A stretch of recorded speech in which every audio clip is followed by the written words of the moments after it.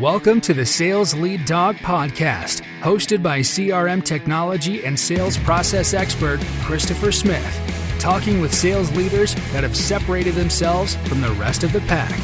Listen to find out how the best of the best achieve success with their team and CRM technology.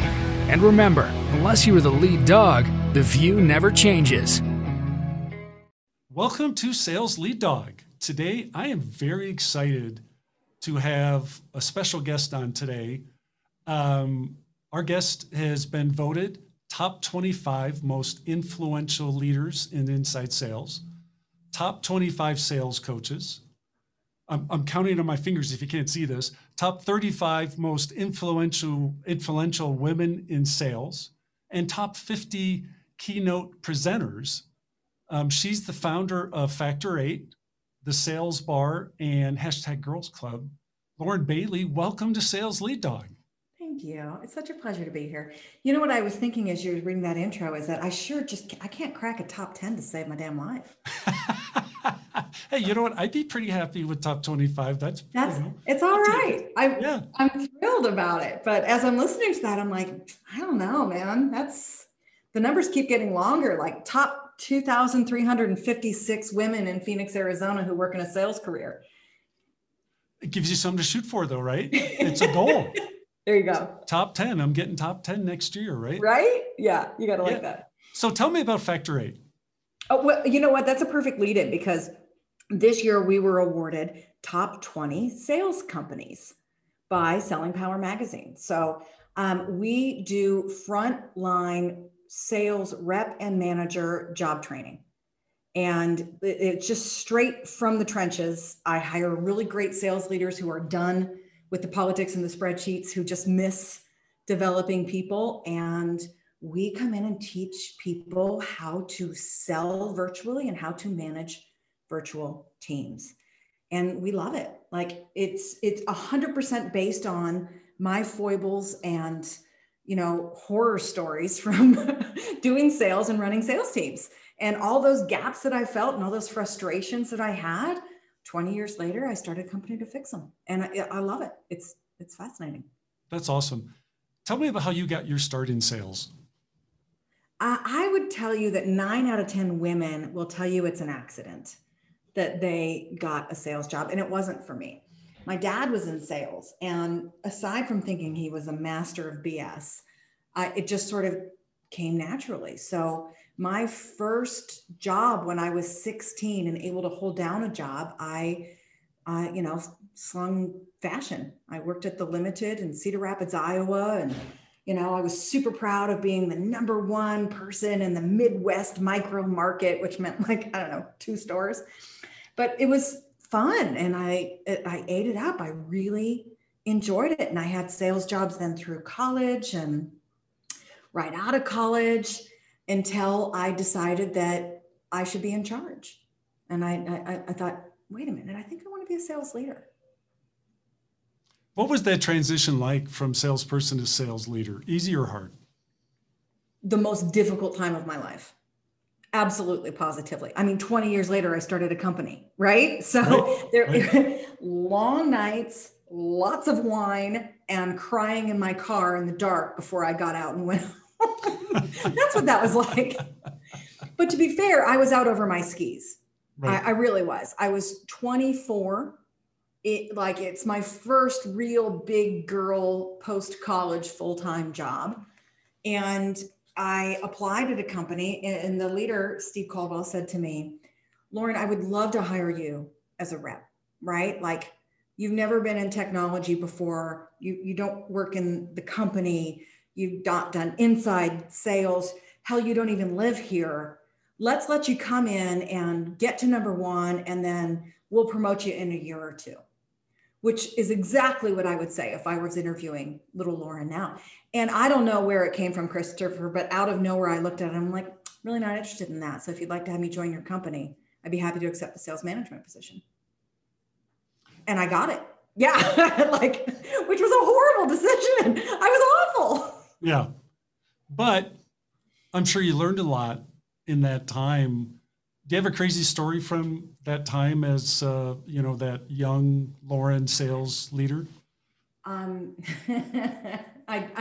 have probably too many stories about that time. It was painful. Like, I had a new team and I was new, my team was new, and we were a new outbound group of account managers in the Fortune 500 division.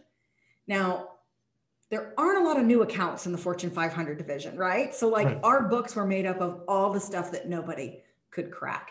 And we were like this ragtag. There was one guy on my team who knew what the hell he was doing. His name was Patrick. And he wanted my job, so that didn't help much. Right. Anyway, we were a hot mess, and we flailed for a good quarter because every time they'd have a question, they'd come and ask me, and I did not know the answer. And so I would, be there 12 or 14 hours a day. And like I said, go home, cry, drink wine, repeat.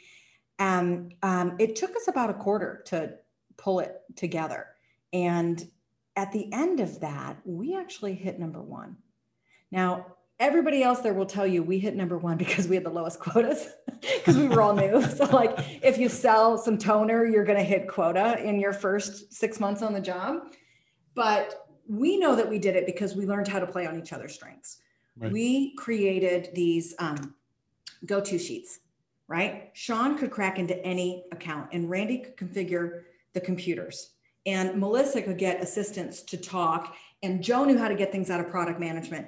And so nobody did an entire call, deal, or day by themselves. And we found a way to get through. So the moral of the story is, don't hire a 24-year-old from outside the company with no experience. But in that situation, we found our strengths because we had to survive.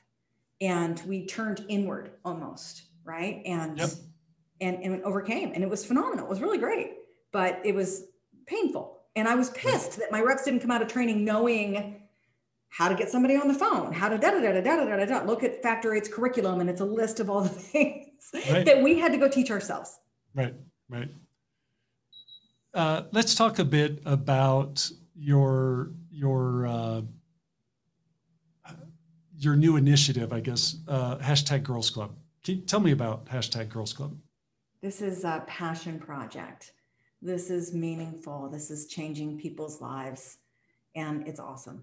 It's really awesome. So our mission is to change the face of sales by helping more women earn leadership positions in sales. What we are is a community. At the heart of the community, we are a sales management certification program.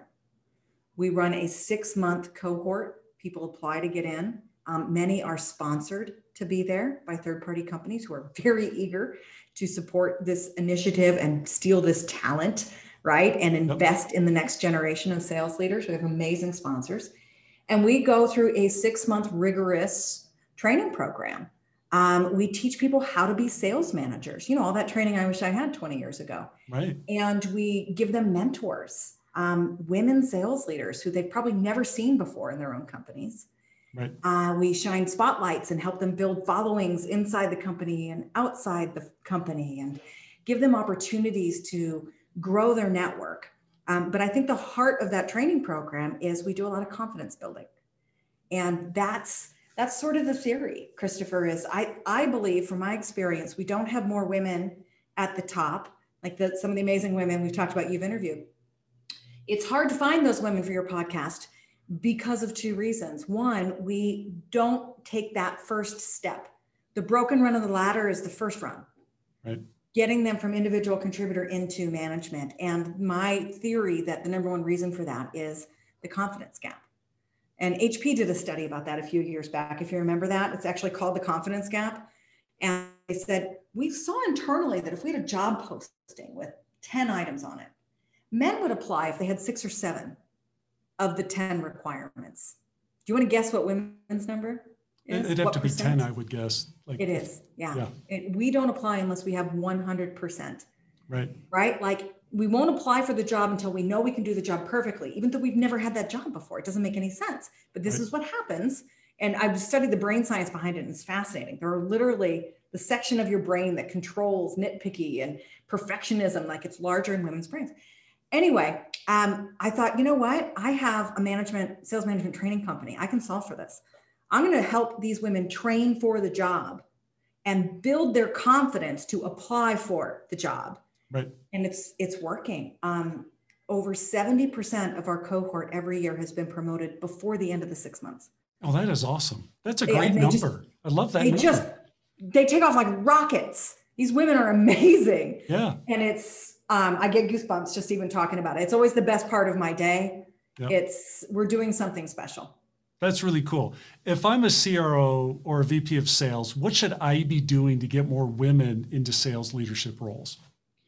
We do a really neat thing every year called the Unintentional Boys Club. And I get a couple really brave men, sales leaders from my network, to come in and talk about the Boys Club. And is it real? And do you treat women differently? And like, it's a safe space, right? Right. And we call it the Unintentional Boys Club. And here's what they tell me. You know, I was 28 years old. I had a huge job to build and scale a sales team. I went out and looked for talent. I hit up my network and I hired all the very best people for the job I could. It turns out that most of them looked like me, because that is human nature. Go read 1 million books about diversity and studies, and it will tell you human nature is we are more comfortable with, we trust, we are attracted to, we like people who are like us. It doesn't matter who the us is. Right. So there you go, right? Not a lot of women are getting hired into sales positions, and not from there, the ones who are there aren't raising their hands for the management positions. If you want diversity on your team, you're going to have to effort. That's what I'll tell CROs.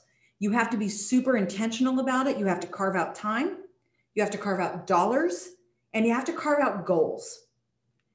People know what's important to you as a leader based on where you spend your time and what you talk about. So if you say you want diversity, but don't ever put it in your team's MBOs or talk about it at the quarterly reviews, et cetera, et cetera, et cetera, you're going to do it like everybody else does. Gee, I wish I could. I went looking around for some Black people to hire, but none applied. And that's a bummer. So there it is. If you want women to apply, I do have some tactical advice. You want me to go down that road of what I've learned? Sure. Some really easy things to do. Yeah. So first of all, the study, the list of 10, make your list of job requirements 5 instead of 10. This isn't about the ideal candidate. Get to that in the interviews, right? Keep the list short to just the requirements and watch the women go up. Number 2, go and ask women to apply. You've got some phenomenal women submitting marketing and customer service that should be in sales. They just need a little encouragement. Okay. What's the worst that could happen? You make their day. Right. Right. The third thing is look at the language. So it turns out, Christopher, I grew up in sales, right? In inside sales. It's like only female, always. It's like being raised by a pack of wolves. That's why I talk like a trucker. And my own job descriptions were rife with like the male dominated aggressive sales language. Right. But if we think about it, sales is a helping profession and women are more drawn to that. Yep. I always feel like I'm talking in mass generalities and stereotypes, but they're stereotypes for a reason. Yes. Right. So take a look and let the women on your team read it. If it talks about crushing quota and being super aggressive and win, kill, maim, that doesn't it's not as great for us. Build strong relationships, loyalty, help customers, right? Building networks. That is attractive to us. So 3 or 4 quick tips to get more women to apply. I love those. Those are great tips. They're actionable. Like anybody could follow through on that. Yeah. I just can't stand the bullshit where people are talking in theories and platitudes and they make really great tweets, but nobody can do anything with it. Stop pushing air and get something done. That's right. That's right. Why, as a sales leader, why should having a diverse sales team be important? Now you see, I'm going to leave that to a lot smarter people. You can find 1 million articles about diversity on Harvard Business Review and other places. Here's what I took out of them. Mm-hmm. Number 1, your customer set is diverse. If you are only selling to 40-year-old white males, I super invite you to only hire 40-year-old white males, right? You know what's something funny is I do. Like 98% of my customers are 40-year-old white males. Isn't that hilarious? And yet I've got diversity on the team. Yeah. So your customer set is diverse. Your ideas will be better. Your culture will be better. And you'll stay out of jail. Those are my top 4 reasons. Love it. Love it. Actually, I think that was 5. So I'm looking to hire a great sales manager. What's the difference between a great salesperson and a great sales leader? A ton. And yet, if you promote your top salesperson to be that leader, you will be like every other sales leader in the world who's made that mistake. We all have, right? Right. We all have. All right. So, and by the way, most great sales reps think they want to go that direction because we're ambitious. Right. And at that age, we have blind ambition. I know I did. Right. So I don't know why I want to be the manager. I just want to be in charge.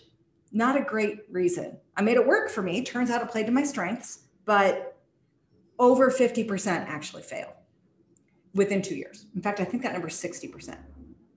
On a related note, did you know that 43.9% of all statistics are made up on the spot? Like that one. All right. So here's the difference. A great sales rep is in the me business, right? And what they chase is the W. It's all about the win, come hell or high water. This is why you love them. Yep. Great managers are in the we business, right? Yep. So if you find somebody who is more lit up about helping someone versus getting the deal, you might have a sales manager on your hand. If you look on your team and you find your top 1 or 2 reps, it's probably not them. Go look to the team for the person who everybody goes to ask the question. Go look at the team for the person that people look to in the room when you're talking about something. The person who takes the new kid out for lunch. That's your go-to manager. They're usually a B player, but they love the development. The top reasons I see for them that getting into management are not the money or the title or the power. Right. People who are most successful in my experience are doing it because it lights them up to coach other people. Yep. And because they just want to do things better. And that makes all the difference. So look for those people on your teams and then look for some silly things that make a huge difference, Christopher. Organizational skills, time management skills, process thinking. The best sales reps are artists. They don't have any idea how they do it. They just do it naturally. Yep. The best leaders of salespeople are scientists. Right. They have a system in place to onboard. They have a system in place for how they approach their day. They have a system about how they approach their business. Ask those questions and you'll find a process systematic thinker. And that's someone who can scale a team. Right. What do you think? What should I be doing as a sales leader to cultivate and support those people that I'm thinking, hey, they might be a great future sales leader? What should I be doing to support them and grow them to be ready for that eventual transition? Nobody's ever asked me that question, and I'm so grateful that you did. The number one thing, I've got a list of about 7 in my head, so we'll see how many I remember by the end of this. Okay. The first thing that you should do is have conversations with every single person, not just them, but every single person. Tell me about your future. Are you looking at management? Do you want to stay in sales? Do you want to move to AE, or you want to go outside? Is it service? Is it marketing? Let's talk about your future at the company. You'll cut your turnover in half just by doing that twice a year. The second thing to do when you find those people is give them someone to mentor. This is not even my advice. I'm stealing this from Anna Baird, who is now the Chief Revenue Officer at Outreach and someone you need on your podcast. Anna does that. She gives someone to mentor. And if they love it, nice. You found somebody who's going to be a manager. If they're like, I couldn't really find the time, or this person wasn't great, or they blah, blah, if they come up with reasons why it wasn't great, not a natural fit for the love of the game. Yeah. The next thing you can do, especially for the women, is encourage. Just like encouraging them into the sales, it's the magic button and they take off, like it launches the rocket. I think you'd be an amazing leader. Have you thought about sales management? 9 out of 10 of the women in Girls Club have that story. Right. Yeah, that's what got them leaning in. It got them over the confidence gap. And then my final suggestion is invest in some training for them. Because more than half fail, because it is a different game. You're not going even in the same direction. Read a book called The Leadership Pipeline. You're going up and to the right as a rep. And then when you start to become a manager, you have to back up, turn directions, and go up and to the left.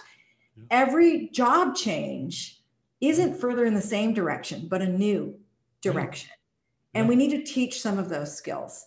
We're going to unlearn the closing of the sales and learn call coaching. Yep. Right? Yep. There's a million of those examples. I won't go into them, but we've got to unlearn some stuff and relearn some stuff. And if we give them some of that training, we can double their success rate and their confidence and their love of the game. Yep. And I think that that's what in the end it's all about for me. When people feel successful at work, it ripples. Yeah. Right? It makes our entire lives better. We're happier humans. The people around us are happier. We're better wives and husbands. We're better parents. And when we can help people feel successful on the job, they perform better and their lives are better. And that's how we change lives as sales leaders. That's awesome. I am shocked when I ask that question to my podcast guests, how'd you transition? Most of them are like, oh, I got promoted. And it's like, there's the deep end, start swimming. Every one of us. Yeah. And we can't do that anymore. No. Right? Everybody our age, Christopher, has that story. It's why none of them invest in new hire training, because they're like, well, I got a phone book and a rotary dial phone and I made it happen, right? Your face tells me you had that experience. And we did, we swam. Yeah. But the world is different now, right? Our hiring pool is a fraction of what it used to be. Our competition is 20x what it used to be. The average lifespan of somebody in sales drops every year by a factor of months. Yep. Right? What we're doing today with this role specialization and the explosive growth requirements that our venture-backed companies and SaaS are creating, we are throwing 20-year-olds on the fire of sales and watching them burn out. Right. And then just going and getting new logs. Yep. And you can't do it anymore. Yeah. You won't find the talent. You won't keep the talent. Right. You won't survive. Right.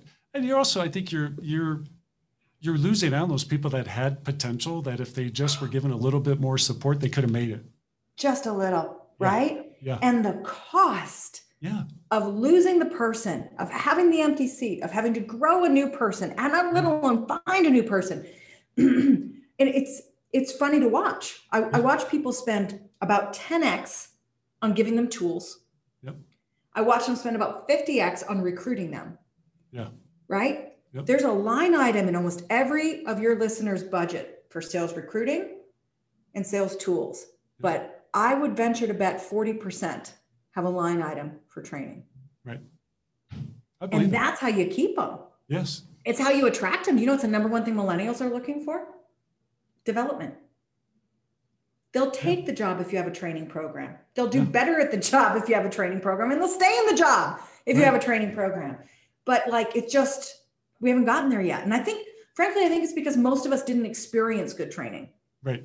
Oh, you know what I mean? So I'm not going to invest in that crap. I figured it out. Why can't they? Yeah. Right. And I forget a lot of bad training. Yeah. We forget how inefficient we were, back then when we were struggling and how much we missed out on because we didn't have a clue. Oh my God. And then we buy tools. We buy tools that our former selves would kick ass with. Oh yeah. Man, if I had a CRM like that, if I had a sequence cadence system, if I had call recording, right? But you're not buying it for you. You are a freaking superstar. Yep. You're buying it for a 23-year-old who has 17 other tools and can't leave a voicemail and doesn't know how to talk to people on the phone. And I tell you, there's not a CRM in the world that can fix crap process or people that just don't know how to do their job. I bet CRM cannot fix those sales problems. It can't, garbage in, garbage out. That's right. To me, you got to go process, skills, systems. Yep. But most of us are in a hurry. So we go systems. Yes. Then we realize our process sucks and we hire more people to come in and fix it. Yes. Right. Yep. And if we think of it, maybe we'll then do the skills and teach people how to use it. Right. Exactly. That's spot on. And I'm all about like, no. People first. Then let's look at process. Let's fix whatever's broken there. Mm-hmm. Then technology, what tools do we need to support those first two? And by the way, your adoption will triple, right? Shove a tool down somebody's throat and it's like, I have 17, thank you. Yeah. And then, but if you have them do the process and do it manually and teach them and they buy in and they love it, then you give them the tool that makes it easy. Yeah. Oh yeah. Exactly. Here's a big question. How do you get tenured field teams to use their CRM? I have not cracked that one. Yeah. I ask that a lot. When I have the CROs on. Yeah. And because adoption is such a core issue for CRM technology or any sales enablement technology, that I ask them, the question is, what you have to give everyone a reason why, you need them to use the tool. What's the why? And for most salespeople, it's a personal why. Like this needs to help me make more money or sell more or make my job easier so I can do more calls, whatever. So for them, it's personal, but you also have to get them to understand the why for the organization. I believe that there's a whole lot of stuff happening downstream that people need insight into, that we need to, purchasing, if you're if you're selling for a manufacturing company, they're making purchasing decisions on what's in the pipeline. Right. And if you've got crap forecast, if you've got crap data in your CRM because people aren't putting stuff in or it's just wrong. Yeah, right. Christopher, I used to work with IBM. That ripple IBM effect is extending throughout the organization. 100%. And here's a story to prove it. And when I worked with IBM, you would get in equal trouble for outperforming your forecast as you would for underperforming your forecast. Right. Right? Because they needed to know what to build in Guadalajara. Yeah. Exactly. So you sandbag, you die at that company. Yeah. Isn't that crazy? If you outperform, you get hammered. Nope, big trouble. Yeah. That's funny. Yeah. But there's your story for why CRMs are. Oh, no, it really is. It's spot on that people need to understand there's a whole lot of stuff that's going on downstream. Yeah. And it's all coming from the data in CRM. Yeah. Yeah. But there's a million more people who, manage their people based on what's in the CRM. I will tell you the stories I hear of the crusty sales executive who knows everything about the product and the business and the customer and the industry, who is not putting that deal in until it's closed. Right. Because somebody can steal it and then somebody is going to force me into it. And then I'm going to have to answer all these damn questions about it. And people are going to get all up in my business and you can just stay out of my deal. Yes. And those are the ones I ask those questions, like, do you do like quarterly retrospectives or even an annual retrospective on the deals that were lost? And, the only way you can do that is if you're capturing that data in your CRM. Exactly. And it's the only way you're going to find out, hey, we keep losing to competitor X. Why are we losing to competitor X? Yes. There's so much data that can help you in the future, that can help you salesperson. If you're giving me that data, I can come up with ways and techniques and tools to help you win those deals in the future. But I can only do that if I can look at the data. Exactly, which is why you've got to start with the people. So we'll prove your point one more time. Yeah. Because somebody who sets up the CRM, right, doesn't even have those reasons in there. Or they put 800 loss codes and then they're surprised that everybody picks the first 3 because it's a required field, right? It's just hilarious. Yeah. So you start with the people and what they need and how they use it and build your process around them and then give them the CRM that's customized to it. That's right. And you have to find the middle ground, that balance. It's the mistake people make too is they go, like you said, they go to that 5,000 code list that someone has to scroll through to find. And they're just like, screw it. I'm just going to pick one. And I don't care what it is because it's killing me. They go to those crazy extremes to get so specific on things that really adds no value. Which is when you have a data head in charge of your CRM enablement, which is a problem. Yeah. So here's another one that I'm sorry that we're talking about. No, this is I want to talk about your business, not mine. The other thing that cracks me up is dashboards.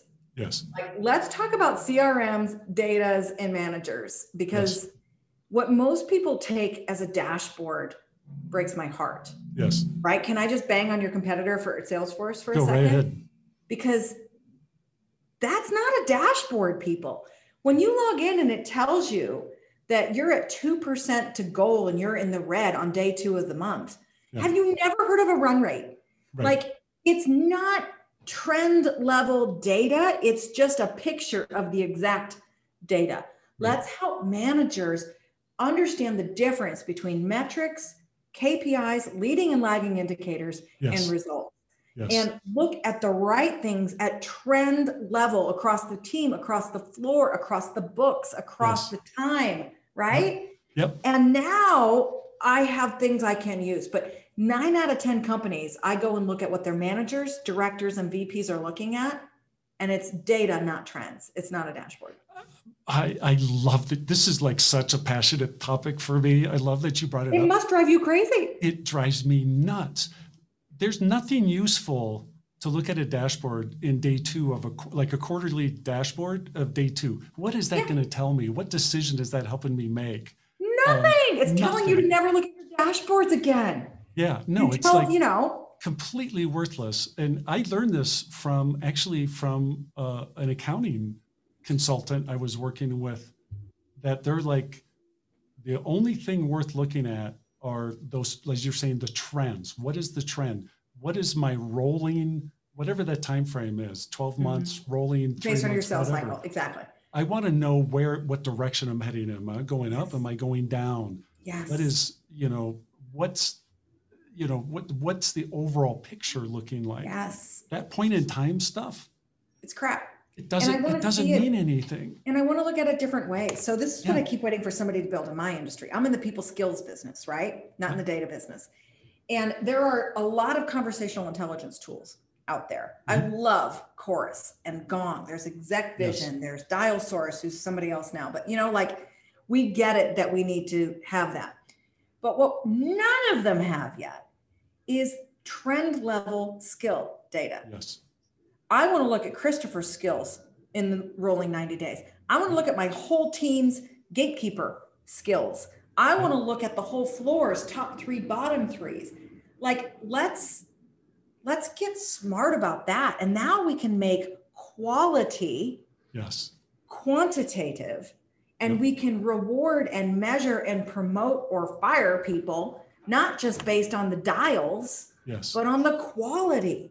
That's right. Of that, right? Oh yeah. I've talked to every one of their developers, overseas with this idea, and it does not sell. It does not sell at all. Nobody's buying it. They're focused on the product. They're not focused on the people using the product. And that's but Christopher, it's because they're sales leaders. Your audience is asking for something different.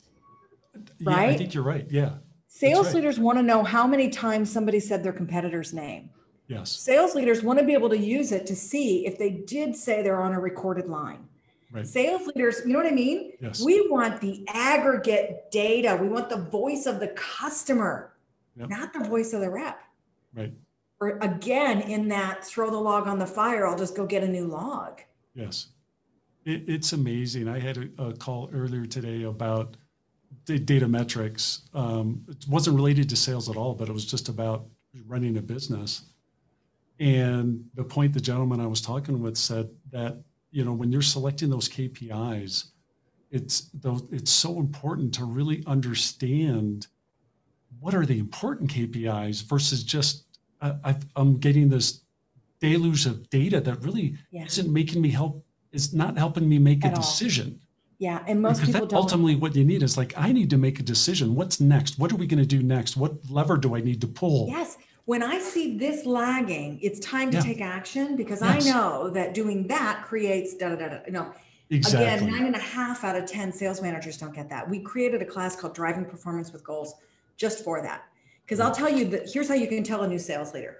They have 2 levers. I got metrics, and most people are past dials, but they're not so much past it that they're not at talk time. You know what I mean? Honey, you ask for a dial, you're going to get a dial. Sorry. Right. So they've got metrics and they've got results.